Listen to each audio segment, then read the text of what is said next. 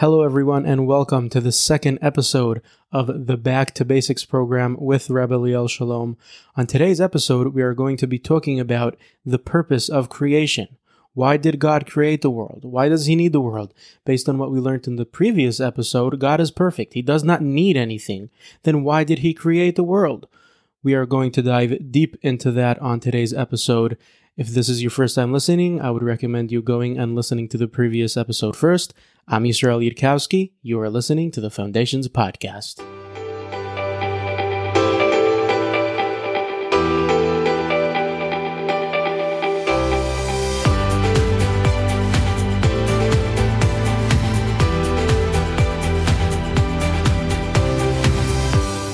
Second episode of the Back to Basics program. We are here with Rabbi Liel Shalom. So, Rabbi Liel, take it away. Okay, thank you very, very much. It's good to be back after last episode. And what we're going to do this time, everything is in steps. We're continuing on from last episode, so make sure you heard the last episode first, because it's a nice build-up. We're going to talk about purpose of creation, the purpose of creation. Now, the only way to really, let's say, appreciate the question is by understanding last week. If you have a clear understanding in the definition of God, you know what we're talking about. Remember, we said the whole terminology, the people speak God, God, God, God. If you're not on the same page, so you can't really have a real conversation. But if you have a clear understanding, what is the definition of God? So now let's talk. Okay, so if that's the definition of God, like we said at the end of this year, Echad, the one God, the Almighty, that could and can't at the same time, like the whole thing with the rock, etc. If you have a clear understanding in that, now you can try to investigate and try to understand why the creation. Why did it create the world? And the question is, now we're going to start off with, why does Hashem need a world? Why does God need to create? He's perfect. He has everything. He owns everything. He could do anything he wants. He could and can at the same time. So what's his purpose in the creation? Why does he need it? The second you say he needs this world, that pushes way back, against the definition of God. That's not God. He doesn't need anything. Heyoto, if you remember the fourth one, Heyoto bilti nitla, he's not dependent on anything. So why does he need a world? So obviously the word need a world won't work over here. So how do I know that there's a world? Well, that's our starting point. If you look around and you see this beautiful, perfect creation, and when I say perfect, wow, if you do your science a little bit, how perfect can this world get? You learned physics, and you learn about anything in the world, any part of science, and you see how incredible and how exact this creation is. And, without getting too much deep into that we're going to discuss hopefully later on, is, what are the problems? You have different, two main theories today that they try to figure out where is the origin, where did the world come from, right?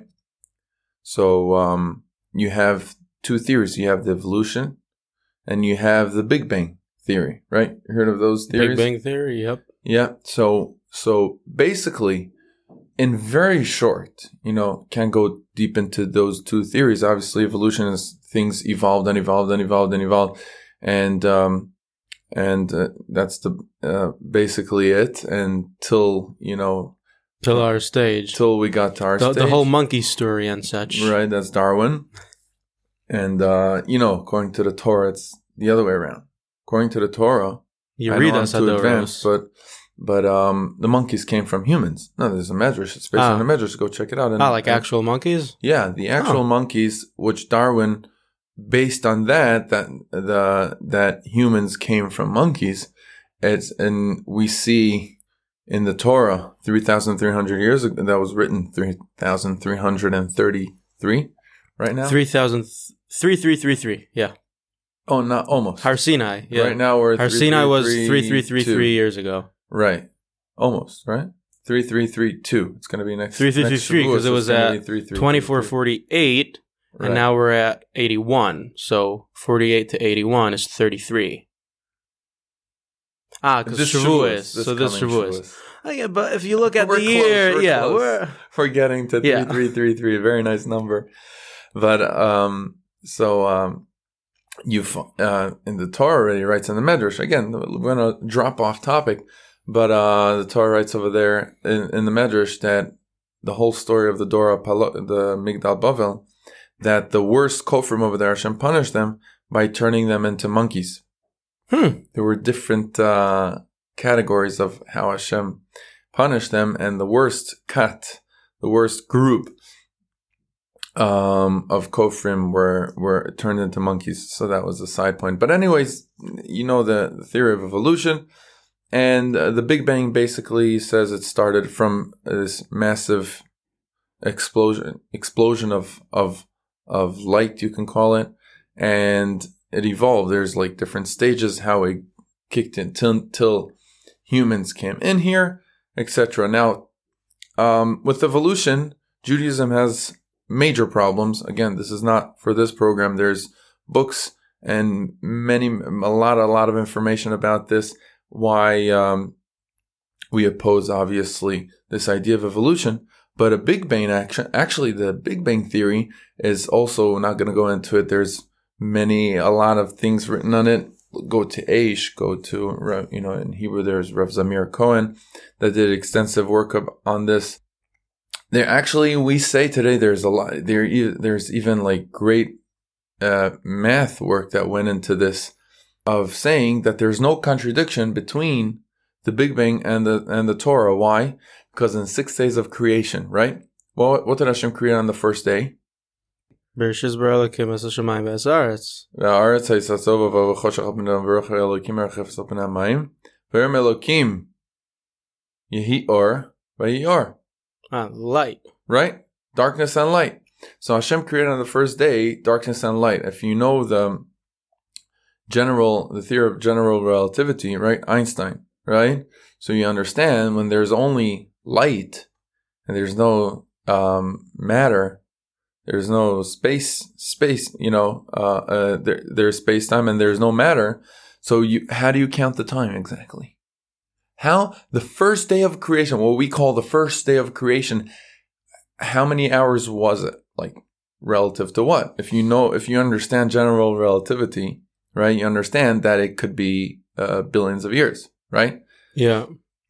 And on the second day, when it started just forming, right, Hashem created the Shamayim and the Aretz, like you were saying. So that's also, it still was not fully formed. So there was still no sun and moon. The sun and moon only came into place on Wednesday, what we call Yom HaRevi. So obviously you understand, we're not talking about a 24-hour day. Obviously, that's like the most simple understanding in the Torah, that obviously we're not talking about 24 hours because, based on what Einstein was saying, we're far away from that. Time is relative. So in the 6 days of creation, till it was fully formed, there were a couple millions of years over there, or whatever it is, whatever the calculations, people that actually did calculations, and you find that it really works beautifully with what science says by the Big Bang. It works beautifully with the 6 days of creation. How are the stars hundreds of thousands of light years away. Light years away.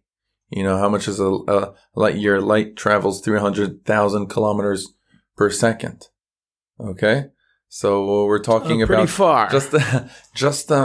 I think just our galaxy. Don't catch me on the exact number, but just our galaxy, the Milky Way, from one side, from the far side to the other side, is 100,000 light years. Light years. Okay, so think about it. Think of how huge that is. But anyways, to make a very long story short, so the Big Bang, there's more what to talk. It makes more sense, their calculations and the science over there. And it works simultaneously with the 6 days of creation.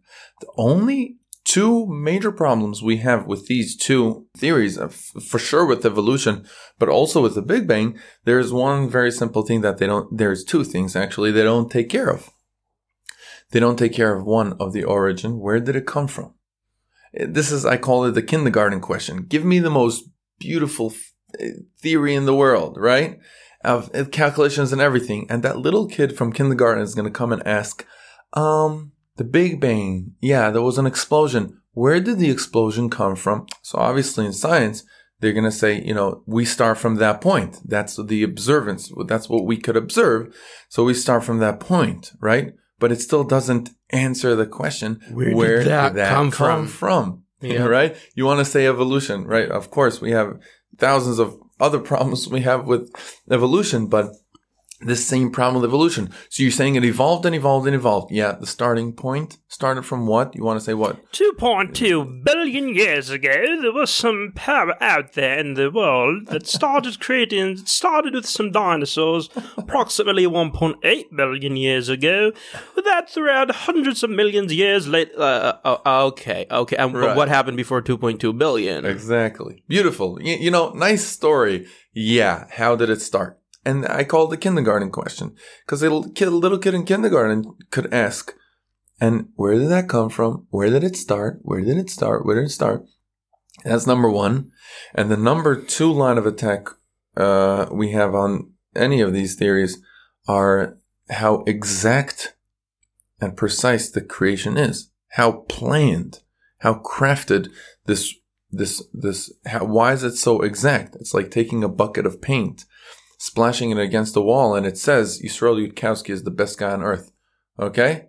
Imagine I would take a bucket, splash it on the wall randomly, and you see this beautiful picture. Unbelievable. And it says a message over there with words and everything. Would you just yeah, that's normal. I don't know. It just evolved. Doesn't sound right. It just evolved. It just exploded. Right. So again, these are and very just also simple someone might ask, oh, you could ask the same thing on the Torah because before God created, when did God start? And I think the answer to that is, like we were saying before the 6 days, there was no time then. God just existed forever. Like if you have time, then okay, then what was before that? Before the world, there was no before that and after that. There was no, now it's today, then tomorrow, and now is, 10 minutes late. There's no time. God just was forever. And then he created the world and put time into the world. So now we're tracking A, B, C, D, E, F, G. Things are happening one after the next. Before he created the world, there was no one after the next. God just was. And, that's how you could explain it. But if you say, the world is how it is, but it started 2.2 billion years ago with the Big Bang, but because it was the world, there was always time. They don't say, that time didn't exist 2 billion years ago. They're just, so then you have... They actually say time did start because time, if based on general relativity, time is not a real thing. Like, what I mean real thing? It's called time-space, meaning it's just whatever. I won't go into the whole general relativity, but they say it was created. What creates what is time and space is the combination. When you have space, you have a matter, and the matter actually shapes the space. That also explained at the end gravity, but it shapes it. That's why time kind of moves. So time only depends. Time is only here. That's also according to the Torah.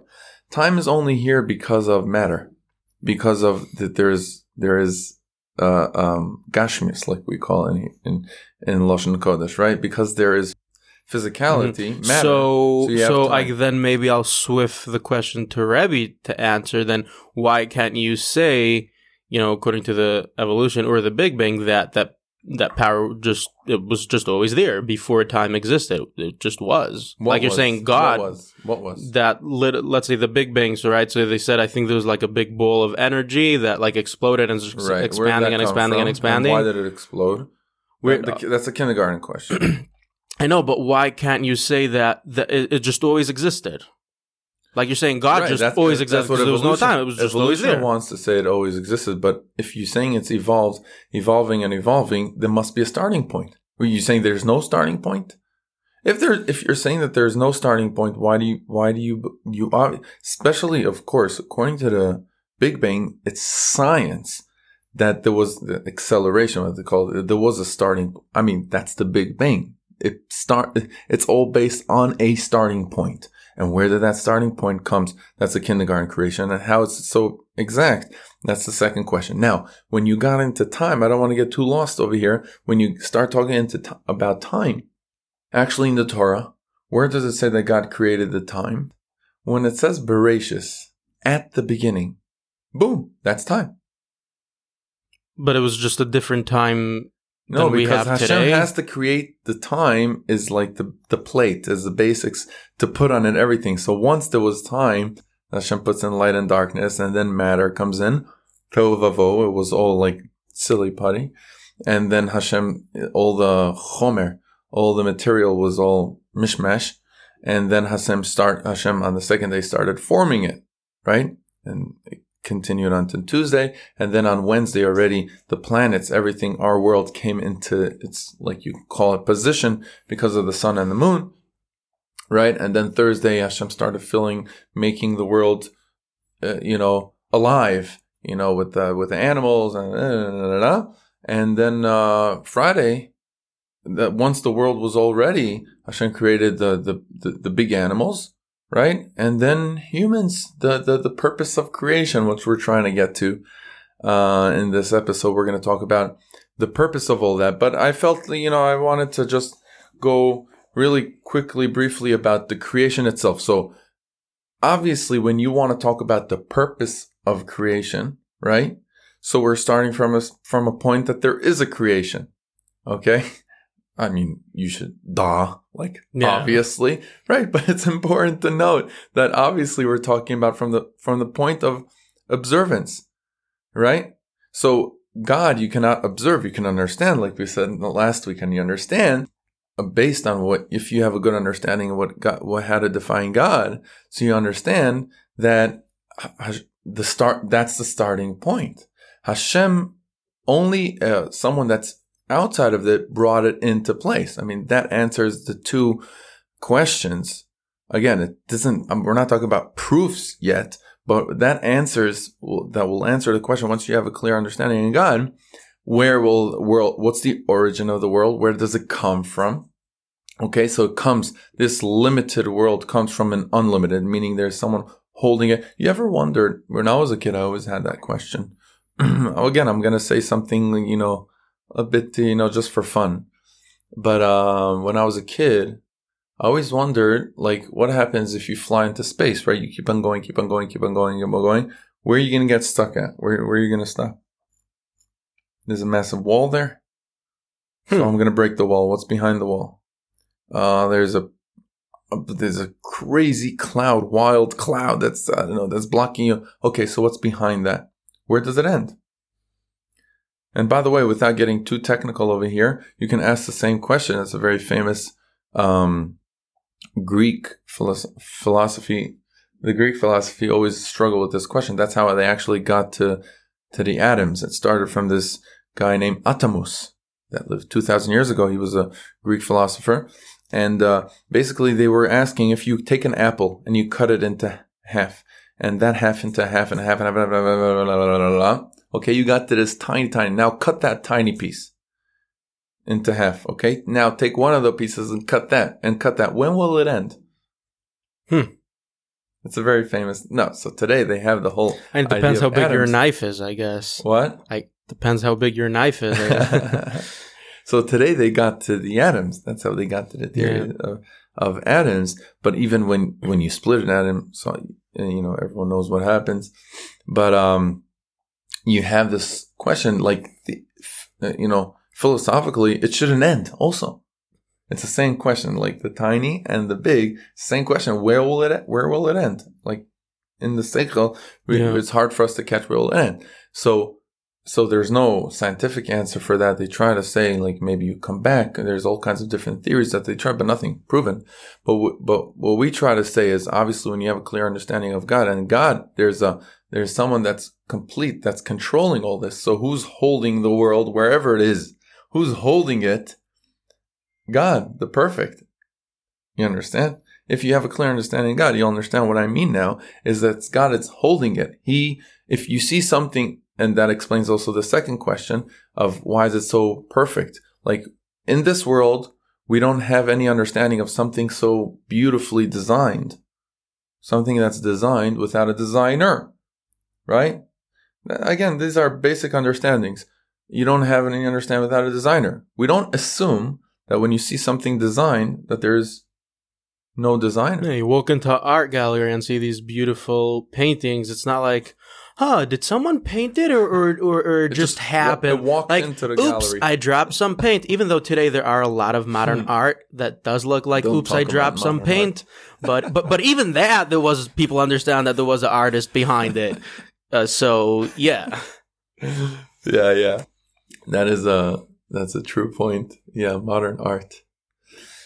But yeah. So to sum that all up, basically that's our starting point of understanding that the origin, the world came from the perfect. He, what we call in Kabbalah mitzamtzem, he narrowed it down and made it a physical limited thing, but only someone that's unlimited can make something limited. That's the big idea in very short. Yeah. So that's the basic understanding. Once you understood what God is, then you understand the origin of creation and why it's so perfect, okay? Because he made it, he designed it, he's controlling it. Now, back to after this whole beautiful journey, now we can appreciate the question even better. Again, back to the original question, if God is perfect, why does he need to make... Okay, so I see this beautiful world. Why does God need to make it? Why? For what reason? So when you start, to say, let's talk about the purpose of creation, it's kind of a big word, but we're going to try now to get to the idea of exactly the goal, what I need to focus on, what is the purpose of creation, and see how to do it, and what to do will come later. What I mean by that is like this. Hashem, right, if he's perfect, I'm going to make this kind of link between Hashem is perfect to the word good. Now, I don't mean so much right now good as opposed to bad. What I mean in the nature of how we understand good is something that expands, something that just adds, something that just goes forward, right? Hashem, if he's so perfect, right? So I'm going to borrow the word naturally, his like kind of nature, although it's not the right word, but his flow, let's call it, would be just to expand, to give, to add, right? Or you can use the word to benefit, right? It just himself will expand, right? And that is really the starting point of what good is, right? When we try to understand what is good is something that was added to you, that's something that was beneficial. So in Hashem's definition, in God's definition, that he's perfect, like after you understood all the 6 steps, that is part of you can call it the effect of God, is to continue and do good. Okay. So let's say, God, the creator, he will make a creation. Okay. So that's expanding. Just by making a creation, something that's receiving, that's already him expanding, right? Or what we're calling the goodness. So now, what if Hashem would create a machine or something, okay, and just load it with pleasures, bestow what do you want, Israel? Yachts? You want villas? You want Ferrari? Yeah, sounds good. Cigars. Sounds good. Cigars, of course. In the yacht, cigars in the car, cigars in the villa. Cigars and coffee. Of course. Right? So imagine God would create a creature that he would just bestow goodness upon it like endless, just like benefits and benefits and benefits and benefits and benefits. And that sounds very good, no? Okay, so the purpose of creation, why would God create? It's not because he needs it. Okay, this is the gap we're making now. Not because he needs it, just because he does it. That's what he does. He gives. He gives. He is his definition is a giver. Because he's complete. It comes part off. of his definition. Like it's in his an definition. Effect. That's why I call it like an effect.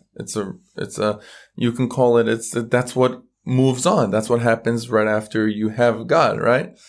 So, now it never, not that it came in at a certain point. It always was. God always was. And that's what we always have this question of, wait, so when did the world was created? So here I'm going to do a little trick.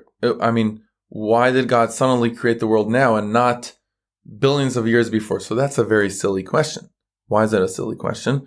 Because you're again tying time into God. Yeah, so like we said before the world, there was no time. Like, God was just there. Right. So people say, why did God suddenly chose to create the world? No, he always created the world. Huh? He always did. Because because you see the trick? I mean, it's a very hard thing to comprehend. It takes time, but suddenly, immediately, right away, all these stuff you could only use if you have time. If there's no time, then what is suddenly? Like, it's just. You see the problem, the same problem with, can God create a rock that it cannot lift? The same problem. We're trying to always humanize God because our brain only understands humans interactions, humans limitations. We're in that world of limitations. You understand? So you always have to go back to first episode and no, that's not God. This is God. And that's going to help you understand what we're starting to observe. Again, we're talking like in theory. Now we're trying to talk into what we observe. So still in the world of theory, if God would create just a being and bestow any goodness upon it, is that great? Yep. That sounds good. No, that's good. Yep. It's God doing good, and that's the nature of it, and that will be all good. Like the fact that you exist is already good. Right. It's not, if I exist, it's not necessarily good, but if I have car and I have money and I have food and I have a place to sleep, then it's, that's good stuff. No, like even before everything that you have, just the fact that you exist is a good thing. Right.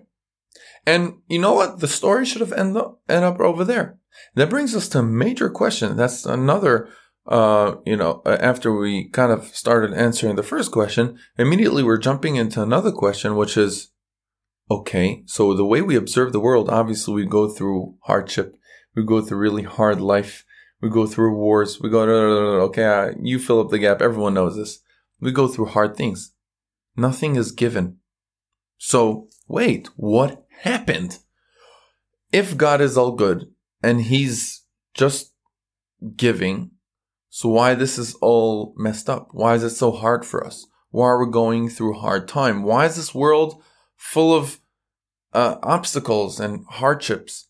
Why? I mean, according to the first plan till now, everything should go smooth. We should all just get good. Yeah, if you want to give us good, then give us good. Why is it bad? Exactly. Cut to the chase, as they say. Instead of letting... Okay, so then you have everyone that say, you need to work hard for it, right?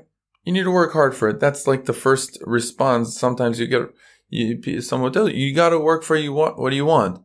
Yeah, but if God is good, just cut to the chase. And you're saying you need to go through this world to get to the world to come, whatever. We're going to have an Haba, and there you're going to have all the greatness. And right. So just put us straight in Olam Haba. Why put us through the world and to suffer all this just to get the good? You say God just created us just because he's a giver and he wanted to give us good, then just give us the good. Why all these challenges and steps? Oh, if you want to get the good, you need to do A, B, C. Why? If the whole reason the world is created is to give us good, then give us good. Exactly. So that is probably one of the biggest questions that humans are bothered by, right? Why? Let me just give me good. I want just good. And okay. So the answer to it is I'm going to go on a parable, a nice story that I kind of made up, but just for us to understand the idea. But basically we're going to go like this. Listen, but before I go into the story, if God would create a human or any creature and bestow all goodness, it's good. Let's assume that that's very good. Okay? We don't have a problem with that. But in order to understand what humans are, what us, the human race, let's call them, what we are is with this following story. You heard of a guy named Bill Gates. Heard of him? I've heard of him a couple of times. Famous. Yep. He's probably one of the most famous people in the whole entire probably world. Second famous, yeah. I mean, second richest guy by now, probably. By now. And he has his ups and his downs, but yeah. For the last 40 years, yeah. He's been 40, 50 years, I don't know how. Yeah, he's in the richest guy in the world game for many, many years. Right. Jeff Bezos just came in now. Yeah, just came out of nowhere and just swoop away $200 billion a couple of months ago he was worth. Yeah, so like, you know, he's always up and down because basically he has, I think the number's like 52 million shares in Amazon.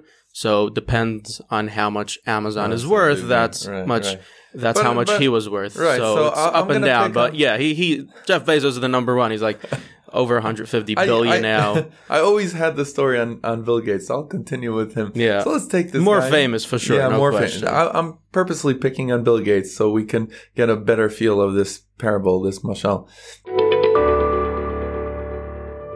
Hey everyone, I'm interrupting this wonderful conversation to let you know about a fantastic, one-of-a-kind book that ArtScroll has recently published titled On the Shoulders of Giants. Rabbi Shmuel Bloom, who was involved in leadership positions in Agudas Yisrael for over 5 decades, takes us behind the scenes to gain a unique understanding of Das Torah in all its glory. Rabbi Bloom met with Gedolei Yisrael at meetings of Moetzes Gedolei HaTorah and in quiet, urgent conferences. He chatted with them in cars and on Shabbos afternoons at conventions. He shares with us stories, many of them not widely known, of generations of greatness. From the Chafetz Chaim to Rav Aaron Kotler and Rav Moshe Feinstein, from the Ger Rebbes and Rev Aaron Leib Steinman to Rev Dan Segal and dozens more.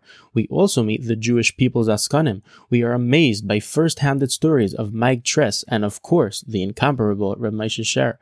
In his years in Aguda, Rabbi Bloom also met with the highest echelons of the U.S. government, and he shares his behind-the-scenes understanding of great political events and movements.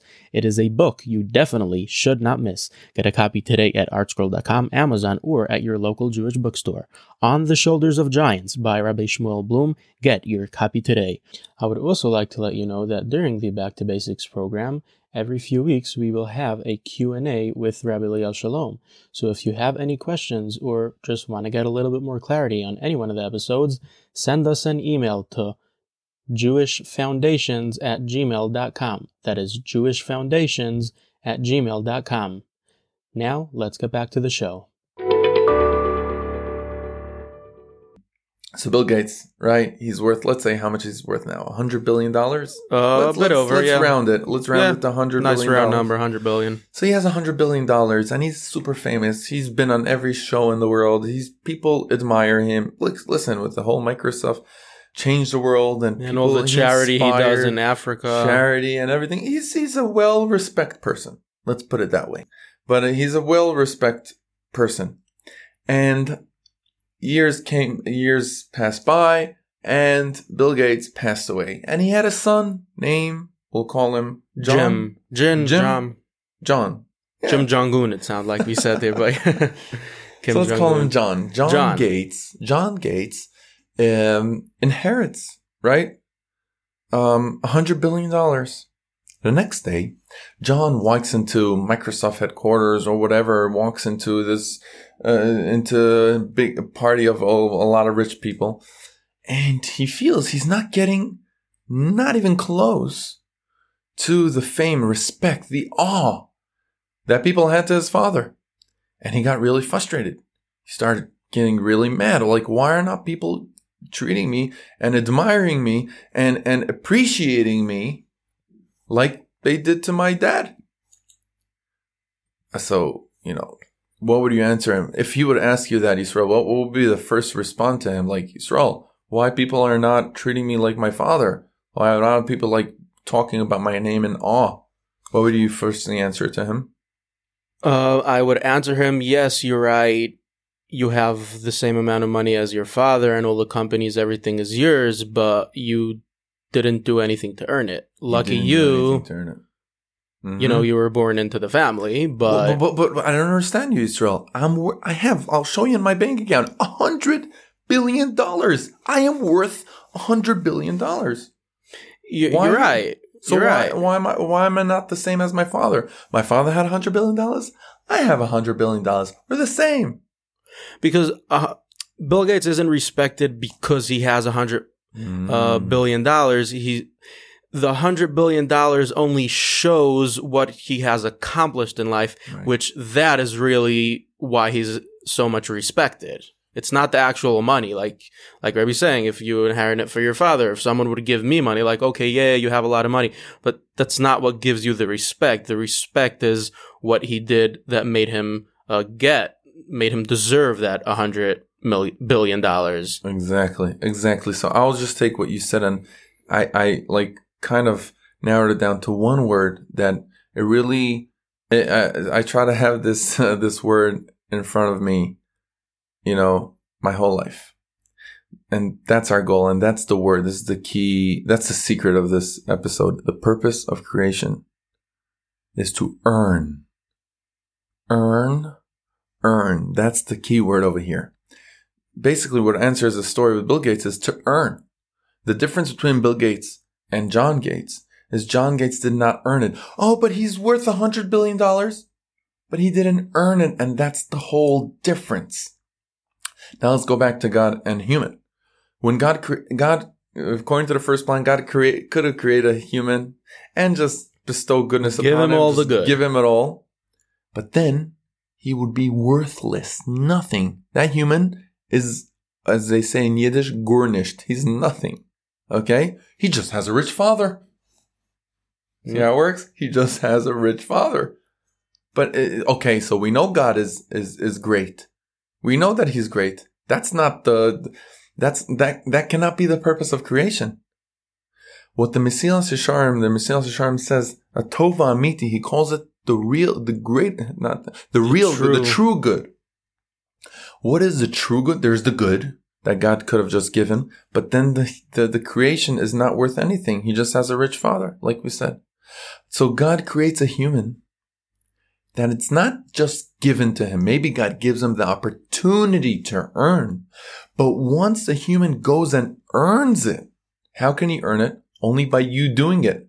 That explains all the hardship going through this world is to earn. Your goal is to earn your own self. And we're going to talk about how to earn and what should I earn? Like, should I jump 3 times a day and hit my head on the window? And that's how you earn? Like, how do you earn? Exactly. That will be discussed in later episodes. And how to earn it, right? And what to earn, that we're going to discuss later. But now we can focus on what's the goal. What was the purpose? Let's call it the purpose of creation is to earn. And that's the whole chiddush. That's the whole idea over here that God created this world. That's for one purpose. So humans will go and earn. God's, if you call it quote unquote interest, although we're just borrowing the term so we can understand it. But for God, he doesn't need that. But like we said, he just does it.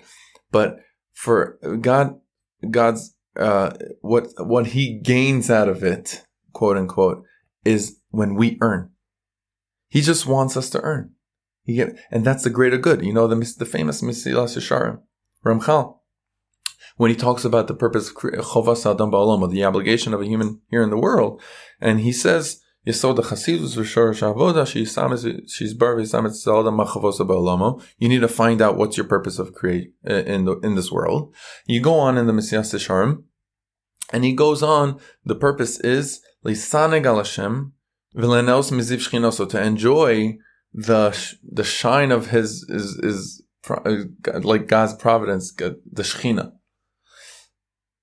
No, you don't understand it first. And then Mesilas Yesharim continues on later and he says that, if God would just give it, so it's a concept in Kabbalah called Nahama de Kisufa. It will be bread of embarrassment. If God would just give it to you, so you're going to be too embarrassed.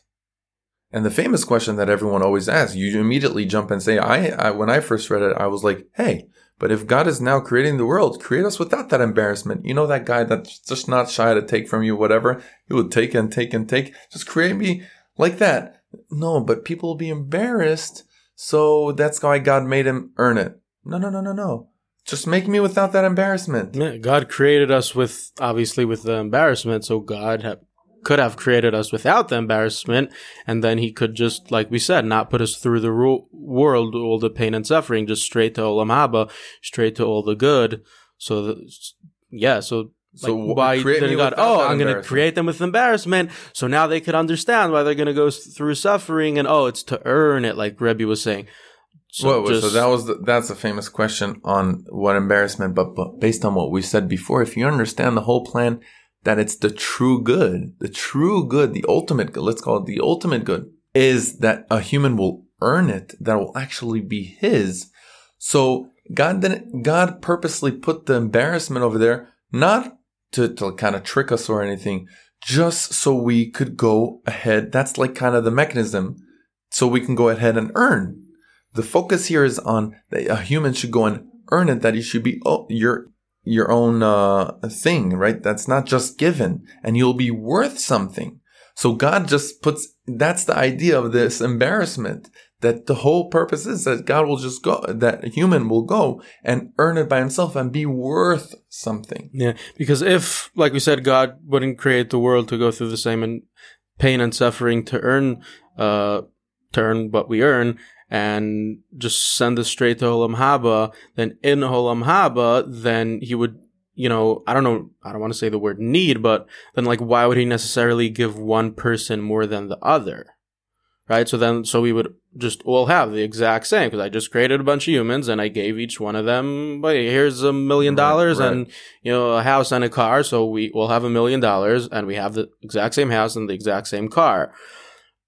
Right, but more than but if he would give a fancier car to someone or more money or whatever Olam Haba is, I'm just using it in our terms, then why why did I get $1 million and he get $5 million? That's not fair. I mean, right. Just nothing would make sense.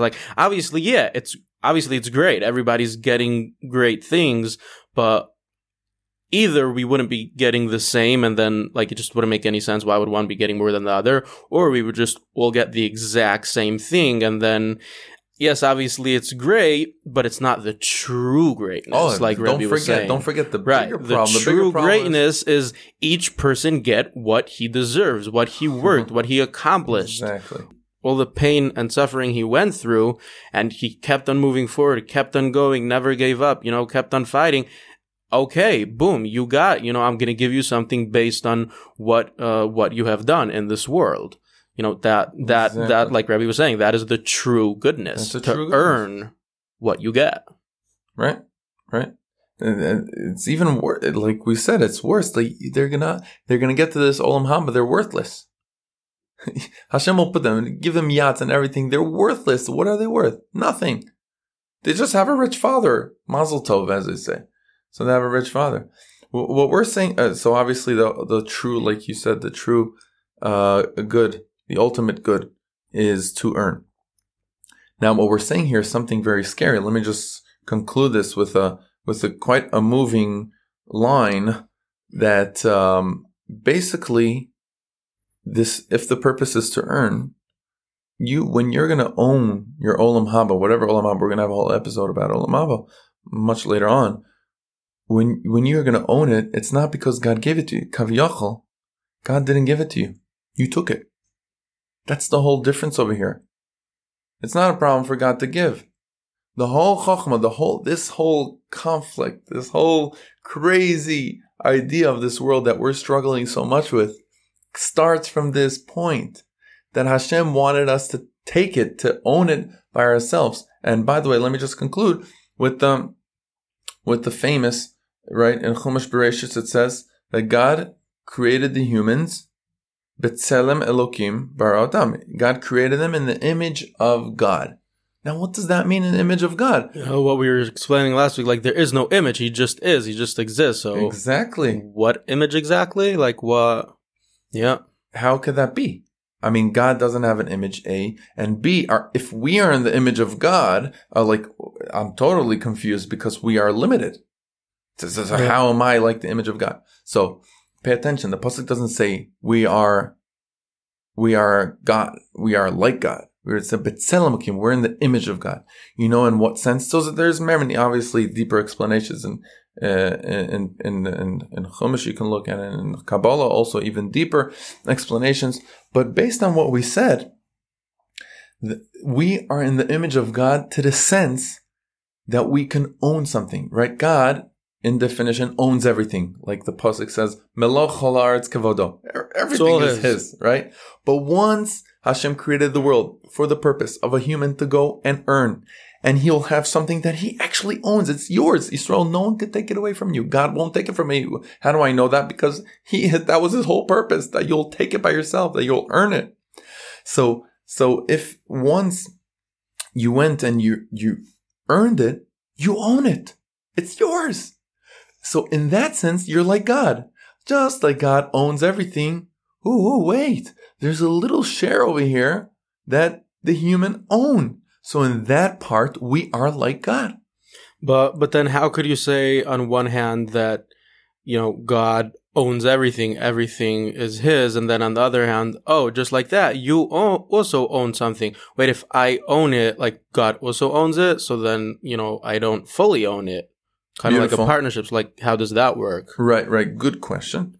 The answer to that is, obviously, it's starting from a basic point that when you earned, it's obviously because God gave you the opportunity to earn. We didn't earn by choice, in a way, right? Once Hashem gave us an opportunity to, that's where it's a little bit hard to understand, but once God gave us an opportunity to earn, within that game, we're actually really earning. It's a real game. But obviously, it's starting from the point that God gave us the opportunity to earn. Okay? So that's why it doesn't contradict. God, Melech haaretz kevodo, he owns everything. And he, within him, own everything. He kind of shared. You could say it. Also, so I'm kind of thinking now maybe also to explain, because, like I was saying before, God gave $1 million, a car, and a house. Like, I don't know what goes up there in Olam Haba, but it's probably nothing physical. So, us trying to understand, wait, like, you see a car, so like, wait, do I own it or does God own it? Because you're talking about a physical object.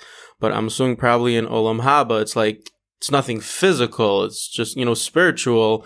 So, it's easier to explain how, I earn it because, it's nothing physical. It's nothing that like God created. It's more spiritual thing. So, it's easier to understand how, yes, you own it.